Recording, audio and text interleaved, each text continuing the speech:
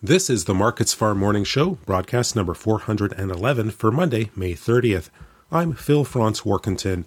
The ICE Futures canola market was mixed overnight, but turning lower Monday morning. Trade is thin and choppy, as many participants keep to the sidelines with markets in the U.S. closed for Memorial Day.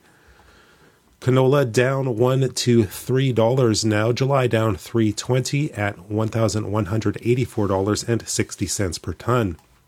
November down $2.60 at $1,073.60. Activity very light with just about 1,000 contracts traded so far. Malaysian palm oil and European rapeseed futures are both lower. That's putting some spillover pressure on the Canadian oilseed.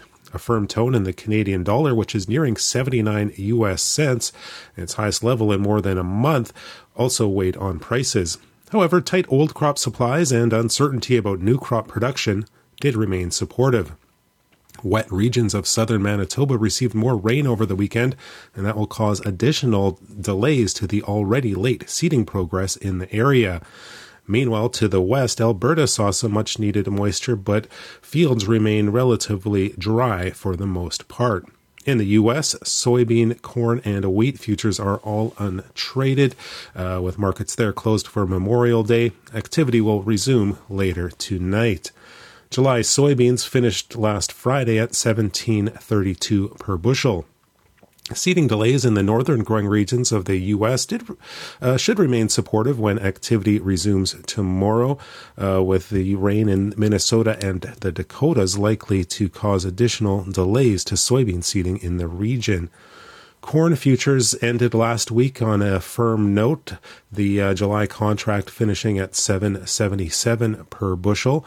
Dryness concerns in Brazil, and the possibility that some intended U.S. corn acres won't go in the ground due to the wet seeding conditions are providing some underlying support for that market. Wheat futures, they also were firm last week, but European wheat futures are lower to start this week, with forecasts calling for improving moisture conditions in France behind some of the selling pressure there. That could weigh on the U.S. futures when markets reopen. Minneapolis spring wheat traded at $13.04 per bushel on Friday. Kansas City, $12.35 per bushel in the July contract. And Chicago wheat finished last week at $11.57 per bushel. The conflict in Ukraine remains an overarching feature in the wheat market, with traders still following news out of that region closely. The slow pace of spring wheat seeding in the northern U.S. and eastern Canadian prairies should remain supportive. That's a look at the ICE futures and U.S. markets for Monday, May 30th. In Winnipeg for Markets Farm, I'm Phil Franz Workington.